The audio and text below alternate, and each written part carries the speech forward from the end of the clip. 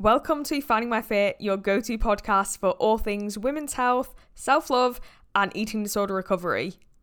If you enjoy the podcast, I would absolutely love for you to leave me a 5-star review over on Apple Podcasts. And if you're interested in self-love and gratitude and self-reflection as much as I am, you are bound to absolutely love my Etsy products. My Etsy shop is called Finding My Fit Store, and it's linked in the show notes of every single podcast episode. And with that being said, let's get on into today's episode. I really hope you guys enjoy.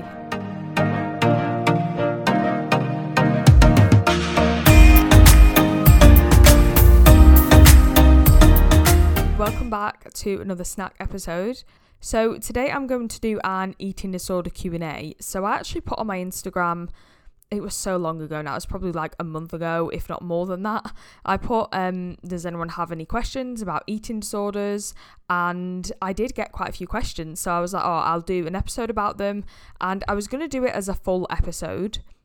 But I actually think I would prefer to do the Q&As in the snack episodes, because I do find sometimes with Q&A episodes on podcasts, it can get a little bit a bit tedious when the episode is about an hour long and they're just going through and answering loads and loads of questions. And I kind of find that my mind just drifts a bit when I listen to those sort of podcasts. And yeah, so I thought I would do them as the snack episodes. And I wanted to try and theme my Q&As. So I won't be doing these all the time, but I thought if I do a Q&A, then I'm going to try and collate a few questions that are really similar, so I can do like a topical Q&A, if that makes sense. So today I'm answering questions about eating disorders, and yeah, we'll just get into it. So the first question was, how can weight training help my bone mass after eating disorder recovery? This is quite a loaded question, and I guess I'll give a little bit of background. So when you are going through an eating disorder, you're very, very severely malnourished, and this can lead to a number of changes in the body. It basically affects every single cell in the body. But in terms of bone mass, firstly, you're not getting enough calcium, vitamin D and phosphorus in your diet, very likely, because you are not eating enough. And this can have a massive effect on bone turnover and bone growth. And in particular, this is a problem if you are going through puberty or if you have an eating disorder at a very young age, when you are putting down that bone mass that will take you into adulthood. But of course, adults can still have these issues if they do have an eating disorder when they're past puberty, but it's just kind of more emphasised during the growth years of our lives. So you're lacking calcium, vitamin D and phosphorus, and that is already really detrimental to your bone health. But alongside this, when you are lacking nutrition, it also messes up your hormones, and in particular estrogen is actually very important for the development of the bones and bone mass. So it's found that when you have lower estrogen levels, your bones can actually be less dense and they are more fragile to fractures. So this is something called osteopenia or osteoporosis, and long-term eating disorders can actually lead to both of these conditions due to the lack of bone density. So I haven't even started answering the question yet, but that was a bit of background. So how can weight training help bone mass after eating disorder recovery? So we know that when you go in the gym and you resistance train and you're working out your muscles, you can stimulate muscle growth. So you get bigger muscles, you grow stronger, you grow more powerful, you get better endurance. But weight training in the gym can actually also support your bone structures. And this is because muscle actually supports the bones. So when we train our muscles and they get stronger, it's likely that the bones will also adapt to this strength training and they will also get stronger. At the end of the day, the bones are the things that take the brute force when we're running, when we're weightlifting. They are what is kind of supporting our muscles. So as the muscle grows, the bone can also grow stronger as well. Bone is metabolically active, so when we are weight training, we are kind of affecting our hormones a little bit, and the way our body adapts, it's not just like it's only the muscles that are affected. The whole body adapts to exercise and resistance training, so your bones can actually get stronger and adapt to your training style just as well as the muscles can.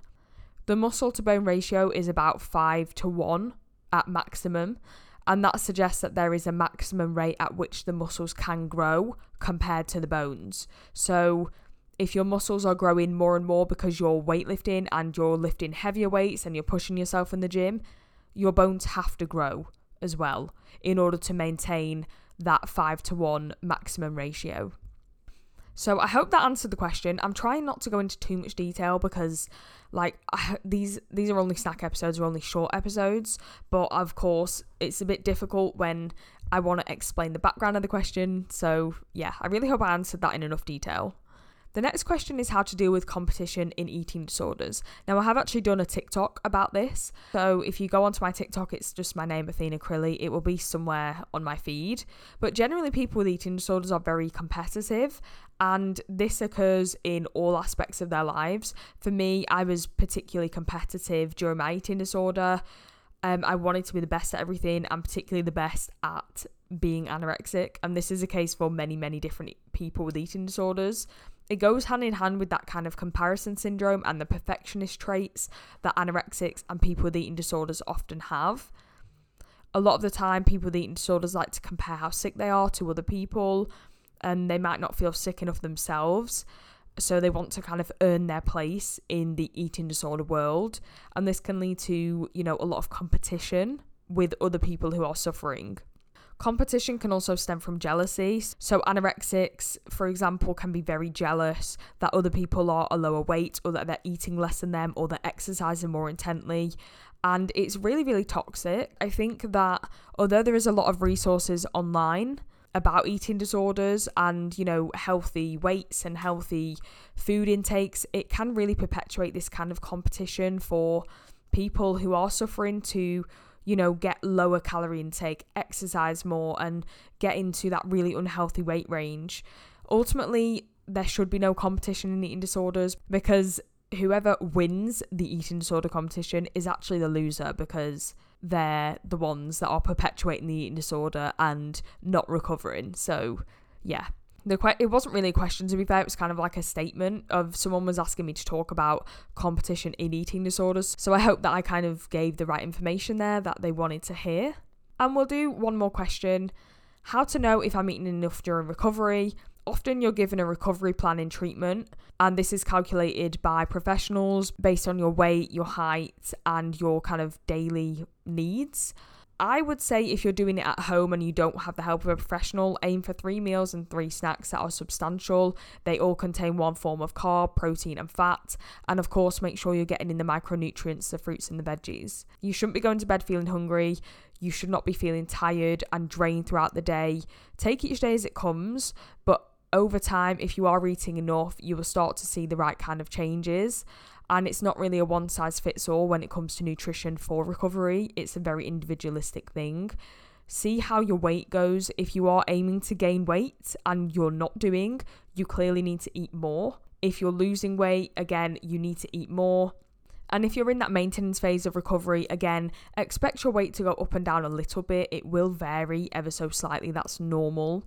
But if you are seeing massive spikes or massive decreases in your weight, you will need to adjust your meal plan accordingly.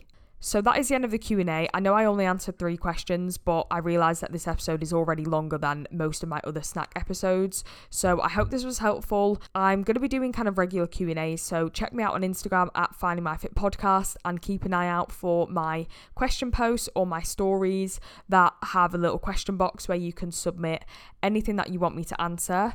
Thank you so much for listening, and I'll see you guys in the next episode.